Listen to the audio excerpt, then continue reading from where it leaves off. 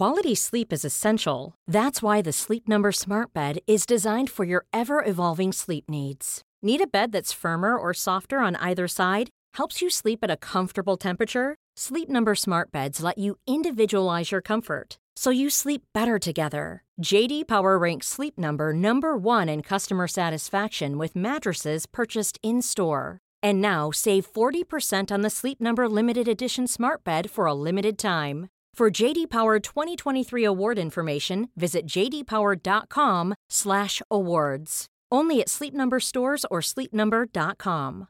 Hey, I'm Ryan Reynolds. Recently, I asked Mint Mobile's legal team if big wireless companies are allowed to raise prices due to inflation. They said yes. And then when I asked if raising prices technically violates those onerous two-year contracts, they said, "What the f*** are you talking about, you insane Hollywood ass?" So to recap, we're cutting the price of Mint Unlimited from $30 a month to just $15 a month. Give it a try at mintmobile.com/switch. $45 up front for 3 months plus taxes and fees. Promo rate for new customers for limited time. Unlimited more than 40 gigabytes per month. Slows full terms at mintmobile.com.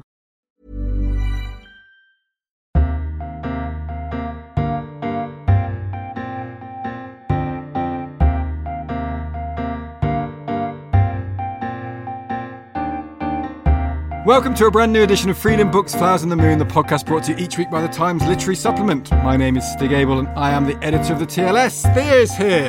Thea. Hello. Do you want to clear up anything about holidays? Holidays? Oh, only to say that more often than not, when you say I am on holiday, I am in fact not on holiday, but rather working from home, quietly, from home, very hard. With a dog. And I would, for example, never, ever consider, for example, taking a day's holiday for my own birthday. Which I believe... I'm doing that tomorrow. I think it's quite nice. My wife would say in response to that is there is like a 3.5 week Easter holiday and I'm taking a day to do it. So I lose on both ends of that argument. We do need to clear up tuna melts as well. Well, there's nothing to clear up there. They are just wrong. Tuna on pizza? Absolutely not. I think that's wrong. What do we in Italy, if you went for a pizza... What's the acceptable thing to have on it? There are loads of different. Oh, right, so Italian wouldn't look down on you if you had, Hawaiian pizza. Yeah, they would on that, definitely, absolutely, and rightly so. Because what's wrong with you? I love Hawaiian. Have you ever had a Hawaiian pizza? No. You've never had it? No. But why? Sweet pineapple, salty ham. No, it's a completely different thing. Put it on a cocktail stick or something. Yeah, I do like that. Well, there you go. What's your pizza of choice, Sue? As an Italian. I am a purist. I'm a margherita. Oh, for God's sake. No, why? I don't know, it's so boring, isn't it? No, if the ingredients are good, then that's all you need. Okay. Are you about to say or something, though? You're about to say one more and then... no, really, just a margherita, yeah. All right. Even if you say it in an Italian accent, it doesn't make it less boring. It's still just a pizza with nothing on it. Right. Anyway, make sure you're subscribing to the TLS so you can read our tech special this week, known internally as the Sex Robots issue. Which is true, isn't it? We've been saying that. So refined. It is. It's incredibly fun. We have an extract from Ian McEwan's new novel, Machines Like Me, and Ian will be speaking to Toby Lichtig for this podcast next week. But this week, yes, we'll talk about sex robots and how optimistic we should be about their rise. Is it a cure for loneliness or simply a masturbation receptacle for creeps? I have to say that was my own contrast, not that of Alice Block, who's in the studio to explain more. Keeping matters sociological, we'll explore the youth justice system with Shauneen Lamb. Why is the UK so bad at it, and maybe even worse than the US? She'll tell us, and our very own George Berridge has been reading up on Max Porter. He likes booze and Moby Dick. George, that is. But we'll find out what he makes of Porter's second book, Lanny, and the theatrical adaptation of his first.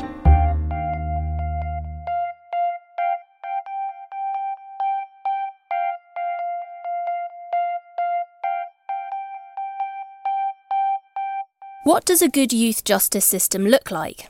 In a wide-ranging piece in this week's paper, Shauneen Lamb ponders precisely this question, providing an overview of the youth justice system in England and Wales and comparing it to America's. Recent developments seem to be taking the two systems in opposite directions. While in England we're doubling down on the tough tactics that bring more and more young people into the criminal system, the US, famously tough on crime, with the mass incarceration rates to prove it, appears ever so tentatively to be taking a more enlightened approach, drawing on brain science and a more sympathetic understanding of social factors including poverty.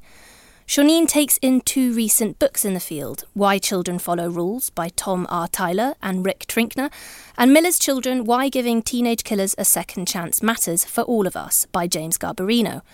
Not to mention introducing me at least to a new term, ephibophobia, fear of the teenager, which has a great deal to do.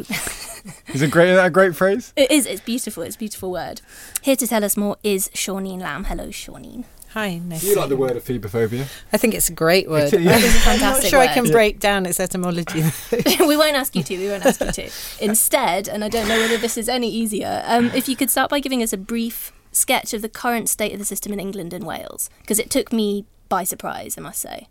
Well, I suppose the thing that's really interesting in terms of the UK is where we're geographically located is also kind of similar to the justice system that we inhabit. So, although today, as we speak, we're a part of Europe, our justice system very much looks like the American justice system, and in lots of ways there's similarities. Obviously, jury trials and things like that came about in the US from the British being there, but where the US in the late 90s became what they call their mass incarceration crisis, the UK kind of tentatively followed, and now it seems the US is rowing back from that, yet we're continuing down the path of criminalising children and young people. And specifically we're outliers in that the age of criminal responsibility in England and Wales is 10. It's incredibly low. In Italy it's 15, in Germany it's 14. Yeah. The average in Europe is 14. It's incredibly low, and there's no public appetite really for raising that. But what it means is that you can have a child as young as 10 going through a jury trial. And what is there? Has anyone ever done scientific or psychological or any form of testing to work out what actually an appropriate age of responsibility is? Or is it just kind of custom and practice? Well, it's a really interesting question because people talk about this in light of lowering the age of the voting age to 16 and when can you actually participate in civic society. So we have a fixed age of majority in this country of 18, which is when you're an adult, but then varying ages below that. So, for example, driving or smoking cigarettes or having sex. But all of those are much higher than 10. And so we're saying, for example, that young people are unable to make a rational decision as to whether or not to have sex with someone until they're 16, yet they can engage in a whole criminal process from the age of 10. And is that a historical thing that we've wanted to keep it low because people ultimately can't get into their heads that a crime doesn't have a conscious act behind it, and we need to have a conscious act in some way? Yeah, I think it's around that idea that people know what they're doing is wrong, that children know what they're doing is wrong, which is, of course, often true. But can they be held to account to the consequences, and do they rationalise a whole process for doing that? The reason we set the age, say, of sexual consent at 16 is because we think it takes the maturity of a 16-year-old to understand the consequences of what might happen, even though people will be aware of what sex is from much younger. So it seems like a real anomaly. And also, Spain, I don't know what it is in Italy, but the age of consent in Spain, for example, is much lower. I think it's 12 or 13. Yeah. And so it's strange that we would go in the opposite direction for this. It's from a historical perspective where we used to criminalise children from the age of 8, and it's increasingly Scotland are about to raise the age of criminal responsibility, and Ireland have, but here it stubbornly sits at 10. And you say there seems to be no appetite to change that?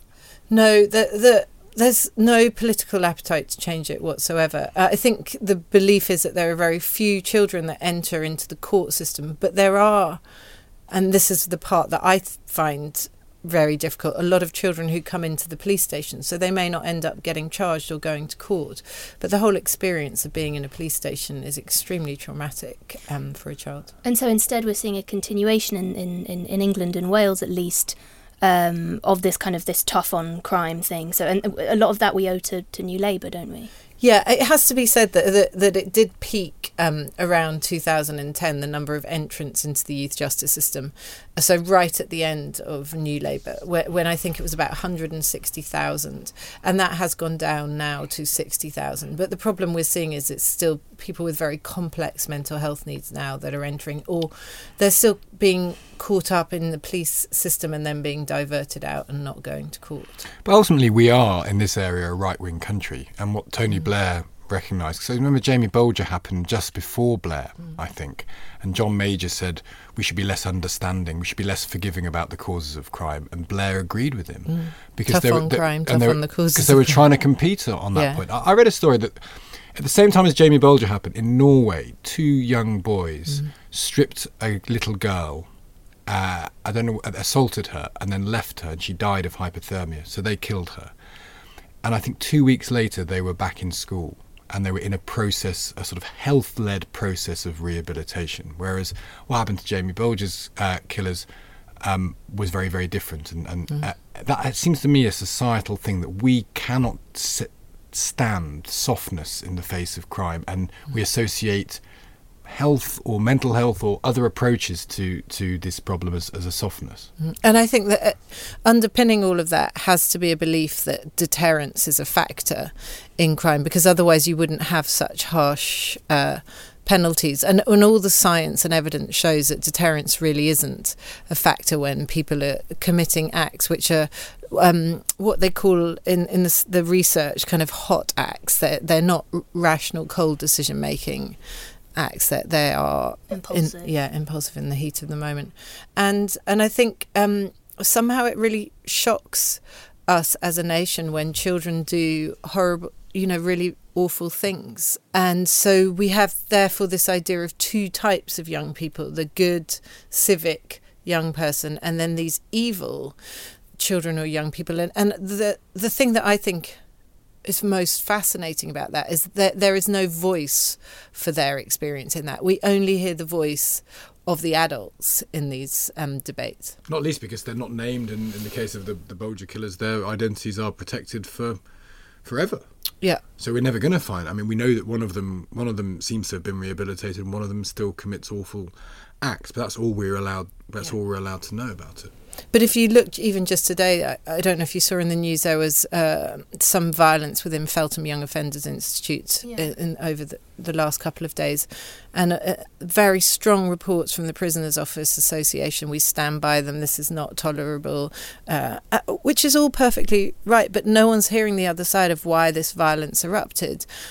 From the mouths of the people that were involved. So they're a totally voiceless element of society. And this gets at something that you put very well in your piece, which is the different spheres, the competing rule systems, and how you can't really reconcile them. Can you tell us a bit about that? Yeah, I think this is the thing that really fascinates me as someone who works within the youth justice system, and I think resonates with everybody because they have been a teenager.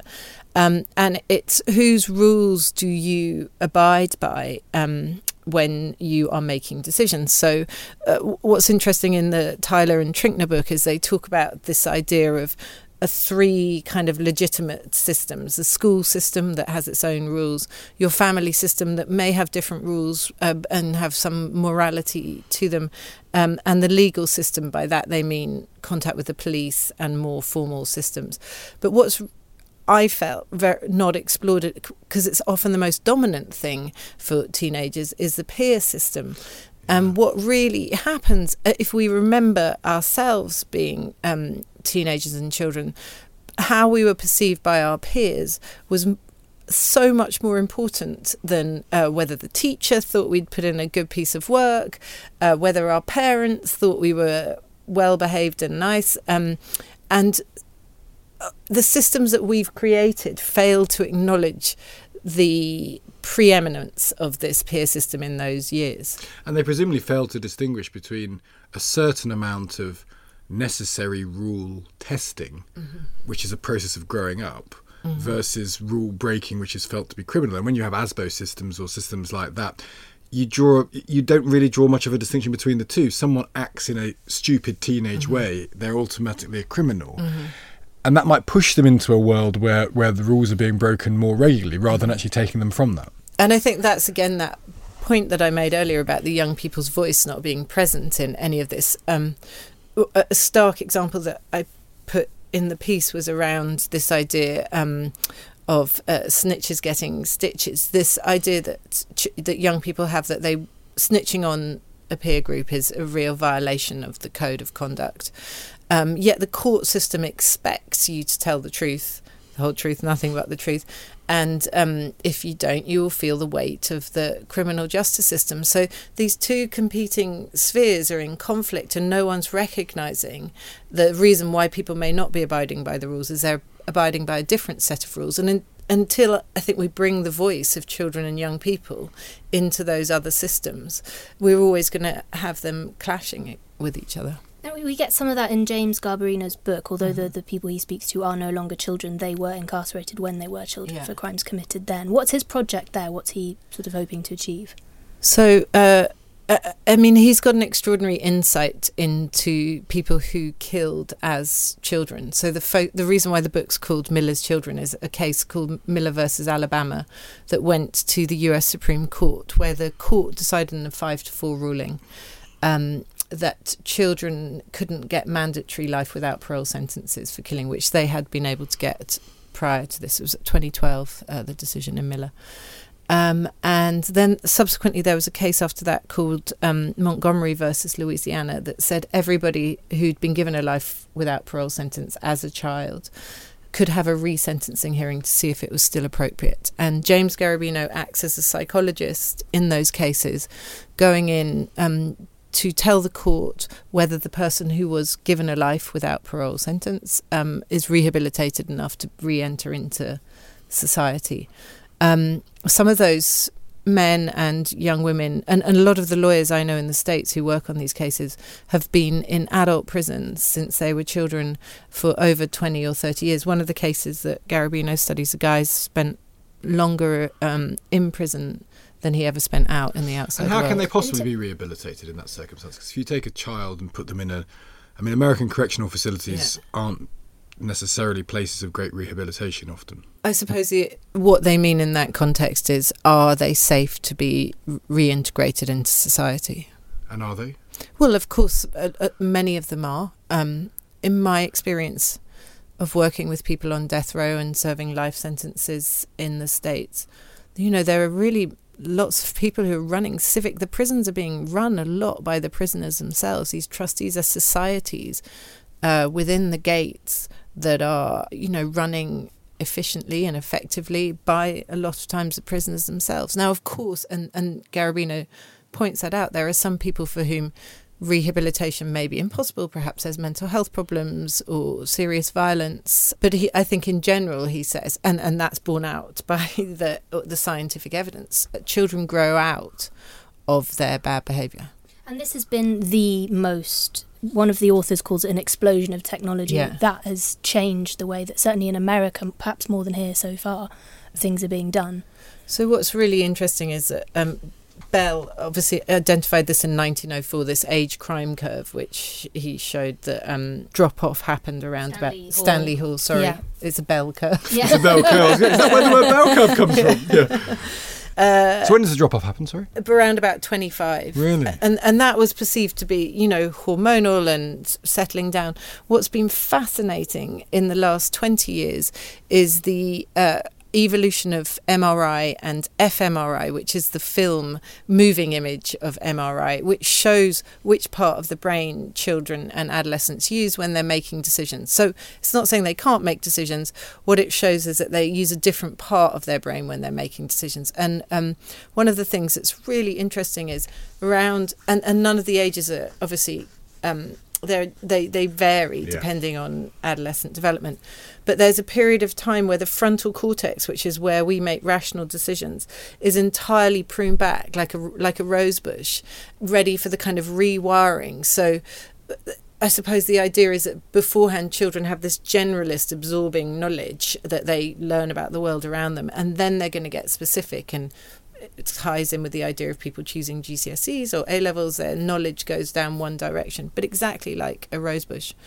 Now, the science is here in the UK. There's Professor Sarah Jane Blakemore does a lot of work around this. What we haven't seen is the criminal justice system accepting this science as valid. And ultimately, the criminal justice system is a political entity not an evidence-based entity, because it has to serve political masters who don't want to seem soft on crime. So the chances of that shifting are presumably relatively poor. Surely that's the same in America, though.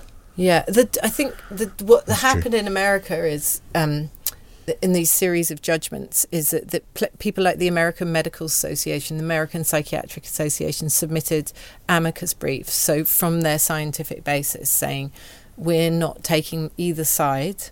We are independently showing you the science from our scientific knowledge, and the court accepted that, because when you look at the facts of any of these cases, they're all pretty horrific, and by the very nature they are. But the science kind of speaks for itself, and I think there's a real opportunity here in the UK for the judiciary and the politicians to recognise this kind of adolescent brain development as really game-changing.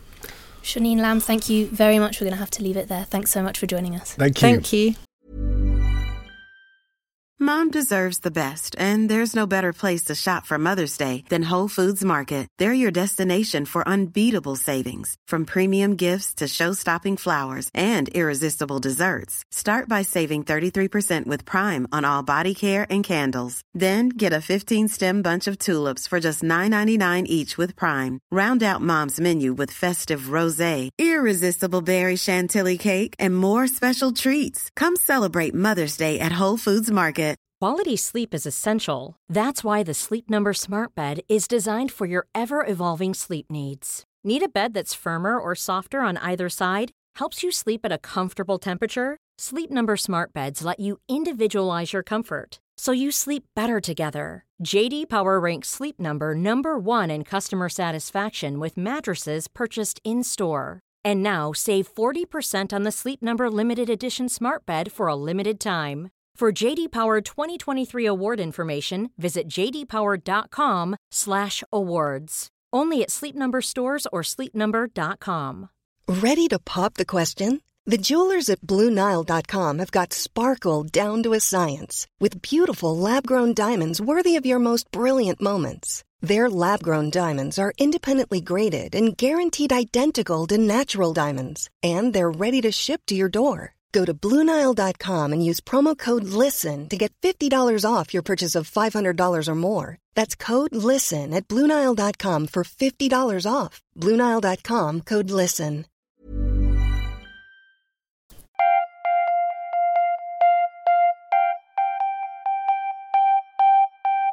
Kate Devlin's new book is called Turned On, Science, Sex and Robots, and is, according to Alice Block, an upbeat work of tempered optimism from someone who declares herself to be a pro-sex feminist with some radical leanings. The books offer a history of the human desire to get intimate with the inanimate, from ancient dildos to sex toys initiated remotely. Devlin's own preferred sex toy of the future will be changeable at whim, apparently. Perhaps one day a bed of breasts, another day a series of vibrating and moving penises that talk dirty to me. Maybe sometimes both. Which is quite an image if you pause, and maybe you don't want to pause to reflect on it, but it is quite an image. There you go. So are sex robots harbingers of liberation or dystopia? Alice Block is here with us. Alice, hello. Hello. We'll get to the changeable at whim sex robot at some point, no doubt. Is there a thesis of this book? Is there an argument? Well, I mean, for me there is. I think, she ends on this point that really kind of another sex robot future is possible. It's not predetermined, it's not pre-programmed. And for me, that's kind of the overall thesis, I suppose. So what's the standard sex robot for you? Just a load of creeps masturbating in a complicated fashion? Yeah, I guess there's a lot of moral panic around the subject. There's a lot of ideas about kind of who might own these things, kind of the disaster that they might kind of wreak upon sort of human relationships and interactions and that kind of thing. I guess that's the kind of everyday, almost kind of tabloid-esque thesis. It might have been my thesis, I guess, before reading this book. It may still be mine, actually, until the end of this podcast. I mean, it's funny sometimes in reviewing a book, you surprise yourself that actually kind of your opinion isn't necessarily what you think it is. Which is good in a way, isn't it? That's a sign of a good book, potentially. Yeah, absolutely. So her thesis to me is that kind of the future of sex robots and sex technology is not necessarily disastrous. It could kind of bring people together. It could create a kind of a better future of intimacy, a more inclusive kind of intimate world. etc. How is that? How? Well, I guess. Sorry, guys. No, I guess. So taking a step back, I guess if we think of sex robots as these kind of pornified, hypersexualized gynoids, these fembots that she talks about in the book, and I think for a lot of people that's kind of quite rightly unappealing. I know that it is to me. And she talks about how they're often kind of framed in what she calls, I think, the mono-heteronormative sort of gaze. It's for straight people, it's often women, as in, the robots are women, etc. All of that stuff doesn't necessarily appeal to me, probably not to you guys, I don't know. But maybe, if we can think differently about sex robots and sex technology and kind of take a leaf out of sort of the sex toy design book, at least this is how I understand what she's saying, then maybe kind of we can have a more interesting kind of abstracted, multisensory, sinuous, interesting, multi-textured duvet of breasts and hence all of that kind of penises. Lots of vibrating penises and things like that I've never had to write about before. It seems that would have to be quite some change of direction in a sense, though, wouldn't it? Because even when you just think about the earliest robots, they tend to have been designed to be assistants or to just, show what can be done. They're always women. It's always default women, isn't it? Even if you just think of the kind of the clunkiest things, they tend to be female form. I don't know. I mean, okay, so I'm no robot expert, although I slightly feel it having read this book for so long. But I guess looking at, pictures online of these kind of early humanoid ones, they're kind of genderless to me, I suppose. But then you get these, I forget the male term, but then you get the kind of the gynoid, the female one. But I guess if you think of, there are robots that perform all sorts of functions in, I guess, the military, in kind of cleaning and all that kind of thing, swimming pool cleaners, that kind of thing. They serve a function, but they don't need to look like people, and they definitely don't need to look like sort of porn stars. I mean, thank God they don't. Imagine that. Yeah, imagine if they did. Yeah. But it's interesting because in our minds we all think of a fembot. They are a very pornified thing, aren't they? They're massive boobs and sort of big vacant eyes and that sort of thing.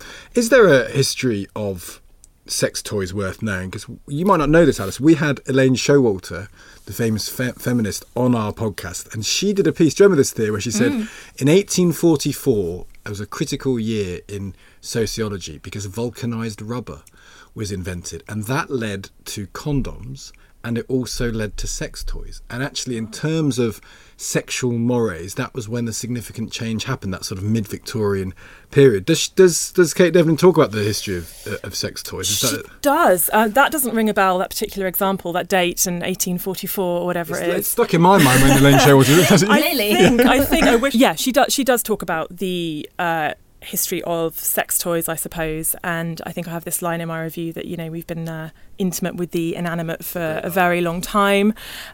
She talks about the kind of ancient story of, I hope I say her name correctly, Laodamia, who her husband died at Troy, and then she kind of created this bronze likeness of him and was later seen interacting with it, so to speak. Is bronze likeness a euphemism? Yeah, I'm guessing. I don't know whether it was a likeness of entirely him or just parts of him. But yeah, so it goes way back. She also talks about this this kind of finding, I think, in a cave in Germany of this obviously kind of phallic object that's could be over 25,000 years old. All sorts of things. She one thing I love, and it's sad to hear that it might not be true, is this rumour. She talks about how there's a rumour that Cleopatra invented the vibrator, and that it was, I think, some kind of husk full of bees or something like this. Oh, I've heard that. Well, there we go. Apparently that's too good to check, isn't it? Too good to be true. Yeah. Too good to check. Let's not check that. Let's not think that's too. So I mean, the best I can say there is I think it goes way back, and so that's. Yeah, this is what I mean by kind of tempered techno-optimism as well. I think she's trying to say, this isn't as frightening as all that. This kind of, what fresh hell is this? Well, it's not really a fresh hell, and it might not even be hell. Yeah. She's very much pushing towards more abstract ways of of taking this, more abstract direction. So Yeah. the teleodildonics and Teledildonics. That is a great word. That is a great word. Yeah, she has it in a little subheading, I think, a subchapter called Teledill What Now or something, which is part of her sort of witty style. But yeah, I mean... And to be clear, that is enables sex toy users to feel sensations initiated remotely. And you say this brings new meaning to the long-distance relationship. Yeah, I'm probably not the first to use that But this line. is the idea that you might be able to pleasure your partner remotely. Remotely, Yeah. yes, yeah. And, you know, then we get to the whole question of smart sex toys and all of that. But on your question, I think, yes, she does say, hey, sex robots don't need to look like these kind of pornified fembots. You know, we might never make a sex robot that looks realistically human. So why, when we've got all this amazing technology around us now, are we still kind of trying to get there when we might never get there? So I think, yeah, she does, when you look at, say, the sex tech hackathons that she talks about and the workshops she's running, she's really interested in the design element and doing something different. She is also saying, look, even the human-like ones, yeah, they're not great, but we don't need to have a super panic about them, you know, in the same way that, say, sex doll users, they're not always who we think we are. They're not who we stereotype them as. I mean, I don't know. It's not my scene. But yeah, she does talk briefly in the book about how, you know, maybe they have been slightly, not misrepresented, but there's a narrow understanding of the kind of the internet shut-in and all of this. But is there an argument that, I wonder if there's a male-female split here, which is that males historically are seen as requiring a certain amount of visual stimulation in a way that women are less. I think there's an argument I've heard. So there's a kind of there's all sorts of ethical issues raised with this. Are these robots going to become a version of the male gaze? Because they'll be made predominantly by men, predominantly for men. So the image that will be created won't be something kind of abstract and a series of sort of sensual levers. It'll be someone who looks tottering with big boobs, because thus far that has certainly been the case. I mean, yeah, and she would stress that we're really in early days here. So I mean, I think I can imagine it was a nightmare writing this book, probably, because as she's writing, probably she's getting all sorts of alerts of new things changing and coming out. But yeah, we're just at the beginning here. But yeah, for now, definitely, I think she would say the ones that are out there, the kind of early experiments in the field, or whatever I call them, these proto sex bots, they are made in the male gaze. And I think that's something that she would like to see expanded and, you know, made more inclusive. There's one fascinating yet awful ethical area that you raised, but I do think this is important to mention. Because it almost seems to me that she explores this and then feels she has to say it's wrong, even whether I got the sense from how you were describing it, maybe she would like to explore this further, which is the idea of childlike sex robots, which she calls abhorrent.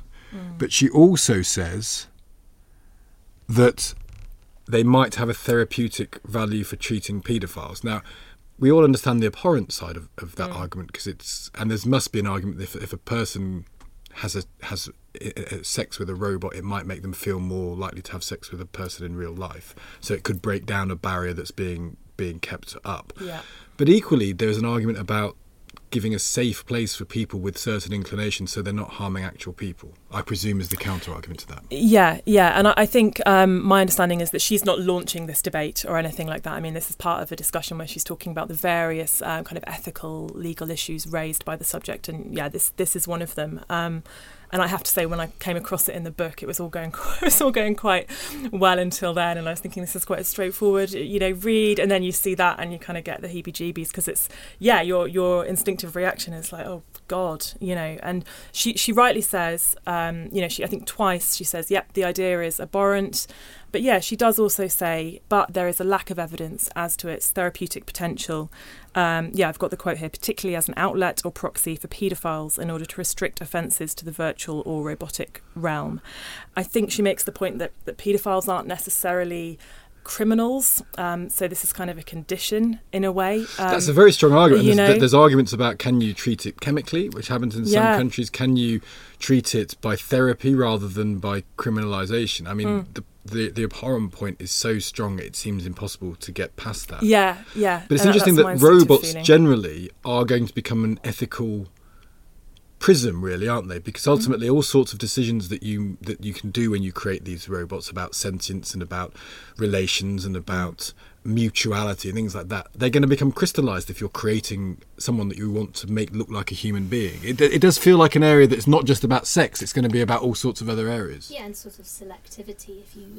If you can make a choice, it's almost like eugenics in a way. You can choose exactly what you want rather than be confronted with the variety of the world and just see what happens. Yeah, absolutely. And there is that debate around, whether they will kind of ruin human relationships, because why would you, go out with sleep with a fallible human when you could kind of, get your perfect sex robot that's exactly micro-controllable, programmable, whatever. And is that possible? You can take back to the shop. You can't take your partner back to the shop. Do you get a sense that from reading this book that's a possibility, that there is a sort of utopia or dystopia, depending on how you look at it, because sex dolls haven't changed people's relations to any. But they are. But maybe because they're just so crap. Well, I think she would argue that this fear that sex robots are going to ruin human relationships, that's understandable. But actually, and she kind of puts herself in dialogue with a colleague of hers that she agrees with in the book, and they both kind of seem to be saying, well, actually, it's a different category of relationship, a bit like the sex doll thing, and especially at this stage where, as far as I can see, they are, really not close to being indistinguishable from humans. I don't think we're yet at that stage where, humans are replaceable by sex robots. But yeah, you're right, it absolutely does raise these sort of fears and concerns, and she does a good job of addressing them, I think. And the reason we've just got this sort of tech issue is, I think we're going to look more at it generally over time. Do you think we're just slowly waking up to, because, humans aren't replaceable, but I'm not sure you'd have thought social media would have got to the point it's got to, or our relationship with where we give up so much of ourselves online. 10 years ago or 5 years ago, you'd have said, well, I wouldn't do that. I wouldn't put all that on my online. And yet we've all kind of crept into it. So it's one of the lessons on all of this that things can move fairly quickly. I think so. Yeah. But on that, if you look at, say, social media, obviously, you could argue, I'm no techie really, but that algorithms have their own power or whatever after a while, true. But actually, I think the message that I take away from this book, at least, is that the development of technology is really in human hands, at least for now, so it's especially while sex robots and robots aren't sentient, we're still, relatively speaking, in control, and it's not up to the robots to develop their own ethical code for their own development. It's up to us. But we've not done that. One of the things that I'm struck by is that I remember going to a thing at Google about, this must have been 4 years ago, and we were talking about AI. And they said, what do you think is the rule? What are the rules about AI in the world, do you think? And here, by the way, here are the centres of AI around the world. Oh, look, there's one in North Korea, there's one in China, there's one in Russia. What do you think the international laws are about AI? And there aren't any, and there still aren't any. Gosh. Because everything is kind of self-regulatory. There's kind of some principles of AI. There are principles that everyone should follow. But it's not a kind of fixed law that's enforced by any agency, because it will often cut across international boundaries anyway. So I don't want to be pessimistic, but the fear, I suppose, is that lots of different people in different parts of the world are taking sentience and an AI forward. Can we really? I don't trust anyone to do anything. It sounds like Kate Devlin sort of puts her finger on the Dr. Frankenstein problem when she looks at a real doll, doesn't she? And she finds herself torn between feeling, oh my God, this must not happen, and also being completely amazed and impressed by what humans can achieve. So there's that push and the artistry. So there's the push and pull of the thing, and that's where we're at now. We've realised in all of technology how much we can do, and then it's the question of, but do we want to do that? Do we want to do that? How much should we? Exactly. So. And what's the real damage done if we do as well? I think she addresses that question quite level-headedly. Well, it sounds like a very interesting book for the now. Yeah, exactly. Thank Alice, you very much. Yeah, thank you so much. That's so interesting. Thank you very much.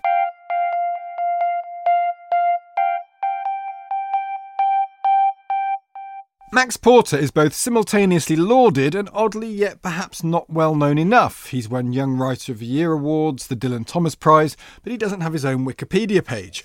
His first novel, Grief is the Thing with Feathers, came out to much acclaim in 2015 and tells the story of a Ted Hughes scholar coming to terms with the death of his wife and the mother of his children. It's now been made into a play on at the Barbican, starring Cillian Murphy. Meanwhile, his second novel is out, Lanny, a tale of rural England, a land of modernity and yet mythical gods, and the disappearance of a young boy. George Berridge is a fan of both this week, calling the play a wild and dizzying microcosm of mourning. Very nice phrase. And the novel a dazzling ode to nature and the act of creation. He's here to make good those words of praise. George, hello. Hello. So let's start with Lanny, which I have read half of. You sound surprised with yourself. Well, I am a little. But so I'm really interested in what you've said. George, how's it built? How's it structured? How does it work, the book? So, well, like with his debut Grief, this is a relatively slim novel set into 3 acts, and yet this time they are all kind of narratively distinct. The first introduces us to this small, quite quaint, but very, very English village on the kind of outside of the commuter belt. I mean, you're thinking of sort of oak trees and a cricket club and people who care a lot about whether their ale is real. And we find here a family just moved there. We find Jolie, the mother, who is a once actress and now a kind of gory crime writer. And we have a husband, Robert, who is a kind of banker of sorts who works in the city. And we have their child, the titular character, Lanny. Also, we have an ageing kind of eccentric artist called Pete, or Mad Pete by those in the town, with whom Lanny strikes up a friendship. And then we have the presence of this sort of voyeur of the area, who is called Dead Papa Toothwort. But he's not real, is he? Well, or is he? There is, as with Crow from Max Porter's first book, there is a certain element of ambiguity here, which I think we're supposed to enjoy. Yeah. But he's kind of a mythical man of the woodsy, panny type creature. Yes, there is. Yeah, I was thinking, as I was reading this the first time around, there is a certain distinct element of kind of things like Pan's Labyrinth or A Monster Calls, that he is this kind of Geist. He kind of lives in the elements of the landscape and kind of watches as everything goes on. Well, and he doesn't just watch, though. He's a trickster figure. No, well, quite. He is this kind of mischief maker and puckish. Puckish, yes. He's not. He isn't a kind of malign. He isn't really malevolent, and yet he is reluctant to see things remain kind of stead and uninteresting. He wants things to change and he wants things to happen, and so he manufactures what happens in the second and third act, and then he disappears from the narrative. And the story's constructed as a series of voices, isn't it? So you get the mum's voice, the dad's voice. Yes. So in the first, what we'll call act of the book, you have the voices of the mother, the father, Mad Pete, and Dead Papa Toothwort. Lanny himself actually has no voice. And yet when we move into the second act, little fragments start to appear. So names disappear and you just take up voices from around the town. And it's only in the third act, when the kind of the narrative becomes more straight and free-flowing, the form becomes more straight, that things get really wild and phantasmagorical and sort of hallucinatory. So I quite like how he's played with that. You do love this book, don't you? I do. I think it's brilliant. Dead Papa Toothwort, this is what I found annoying, but this could be my lack of heightened taste here. Dead Papa Toothwort, when he talks, the words literally move, and on the page they come off lines. There's sort of a poetical, very poetical feeling about them, and it sort of acts as a sort of poetical commentary to the action of the village itself. Yes, that's right.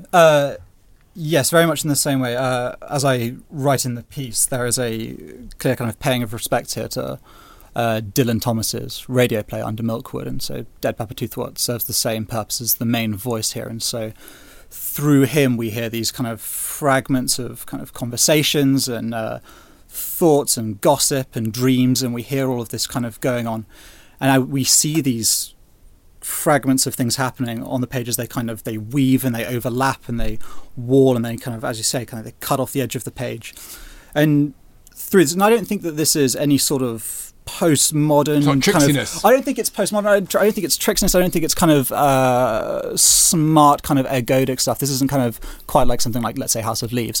And I think that this is all very much part of kind of Max Porter. I think is very clever about how he works with form and function. I think that this is all very deliberate. I mean, the book is, as I write it, is very heavily focused on things like creation and on playfulness and inventiveness, and this is really important to both Lanny and the artist character Mad Pete. And so I think that having this kind of freedom with form on the page, I think, is really crucial in kind of developing that idea. It's a sense of kind of contained chaos. Yeah, I think that's a really good way of saying it. Is it significant, this book? Do you think this is going to be... I kind of get the feeling with him, he feels like quite a major figure in Genesis, Max Porter. Is that fair? That he's now done 2 books, both of which are interesting and beautiful and well thought out and slight, and it feels like he's becoming a thing. Yeah, I think that... I would hope so. I think that he is a writer of real brilliance and talent, and I think that what he does with Lanny so well is that there is none of this book that feels very obvious. There is nothing here. There are themes that you can pick up on. So, and this is discussed via these kind of fragments of overheard conversation. There's nothing very obvious about kind of Brexit or the state of the nation or environmentalism. None of this stuff is discussed in a kind of very obvious way, a kind of way that it could be. And I think this is really clever. And I think this is interesting. And yes, I think you're right. I think that Max Porter is having somewhat of a kind of Midas moment. It's interesting that on the day of publication for Lanny, they announced the film has already been announced. Wow. With Rachel Weisz starring as Lanny's mother. And he's already announced that he's working on a 3rd book. Wow. So if there are shares going in Max Porter, I would say now is the time to buy. Buy. I love that. But so this Lanny does represent a significant step from Grief Is the Thing. Yes, I think so. I think that this is much more plot. There's a lot more going on, a lot more. There is, and I think that this is a less raw, and it is slightly less. I slightly hesitate to use the word focus, but it is a slightly more developed work. I think that Grief was written as a kind of later life response to something that actually happened to Max Porter. His father died when he was very young, and it has a real cutting emotional edge, Grief, that is. And Lanny, I think, is like Max Porter is now, it is a more mature work. There is more going on here. It reminded me a bit about, if you've read Reservoir 13, the John McGregor book. I have started reading it as part of reading this, and so many people have said, oh, you should read Reservoir 13. And it is a bit like that, because the way he wrote that, John McGregor, is he wrote a series of stories about each character, and then he cut them up physically and stuck them together, and so it reads like a series of voices, and you get a bit of a sense of that in this. It's sort of a village set of voices. You get a community sense, and the idea of a slightly sort of rural mysticism is around there. Yeah, and Dead Papatooth has this. There is this lovely, very brief quote that he says. He calls it his English symphony. Yeah. So he's listening to the kind of the sounds and voices of the town, which I rather like. Oh, that's very good. Now, how do you turn poetic, very beautiful, intricate novel writing into a play? Well, I think that Enda Walsh has done a really brilliant job, and the play is on at the Barbican. It's having a relatively short run before moving on to New York, and I think that he's done a really brilliant job of bringing this to life. I think that it is set basically on a pretty stark stage, and yet with some really amazing lighting and projection work. They build on this kind of the poetic elements of Porter. So you see within the first act, you see this kind of scrawling. You see the Dickinson from which the book takes its title, kind of etched across the back, and you see these words and interjections start to kind of display on the back. And I think that he does a really good job of displaying the form of the book in its first instance. And I think that he's done a really good job with Cillian Murphy. I mean, they've worked together a number of times, and I think that he is a really, really astounding performer in this.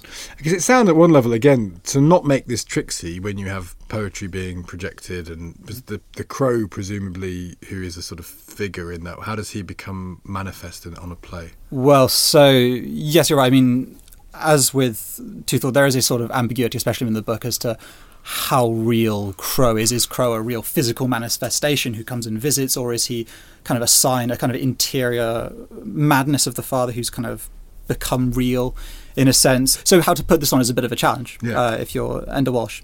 You watch Cillian Murphy, who plays the father, recently widowed, and he kind of shuffles. He has this kind of old, haggard dressing gown, and he kind of shuffles and ambles around the stage. And yet when Crow appears, the hood comes up and it covers most of his face, and you see this kind of big, thick grin appear from underneath it.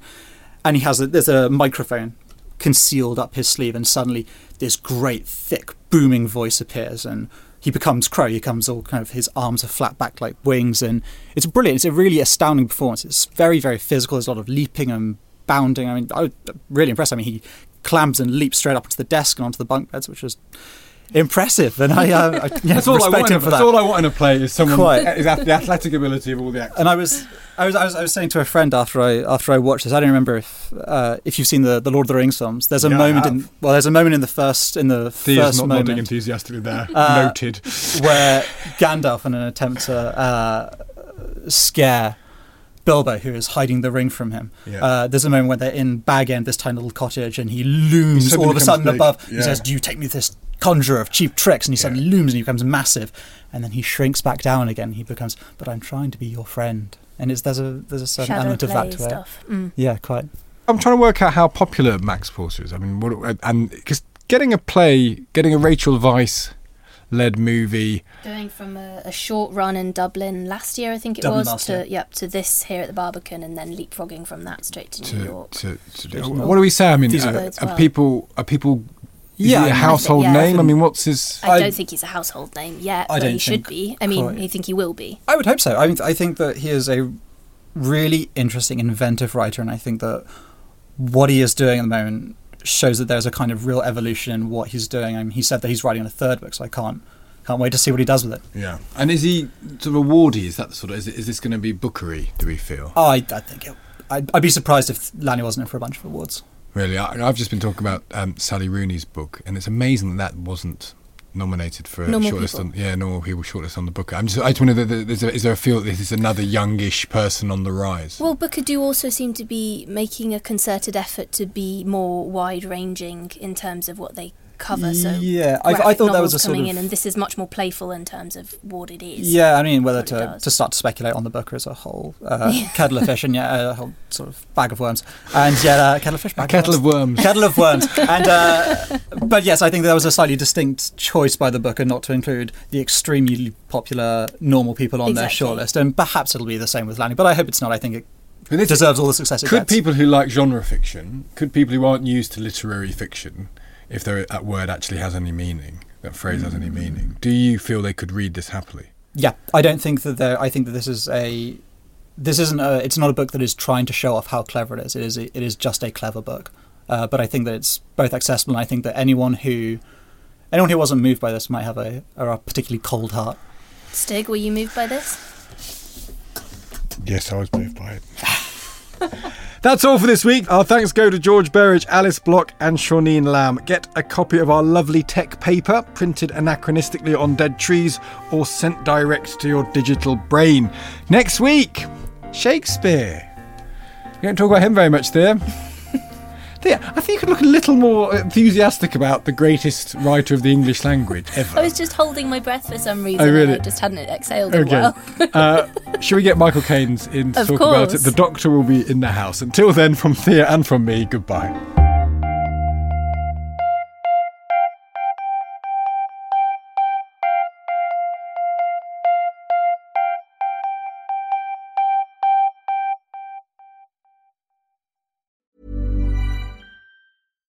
Here's a cool fact. A crocodile can't stick out its tongue. Another cool fact, you can get short-term health insurance for a month or just under a year in some states. United Healthcare short-term insurance plans are designed for people who are between jobs, coming off their parents' plan, or turning a side hustle into a full-time gig. Underwritten by Golden Rule Insurance Company, they offer flexible, budget-friendly coverage with access to a nationwide network of doctors and hospitals. Get more cool facts about United Healthcare short-term plans at uh1.com. Treat mom to healthy, glowing skin with Osea's limited edition skincare sets. Osea has been making clean, seaweed-infused products for nearly 30 years. Their Golden Glow body set includes 3 clinically proven bestsellers for smooth, glowing skin, while the Glow and Go facial set provides spa-level results at home. Both sets come in giftable boxes with savings up to $48 and free shipping for a limited time. For 10% off your first order site-wide, go to OSEAMalibu.com and use code MOM.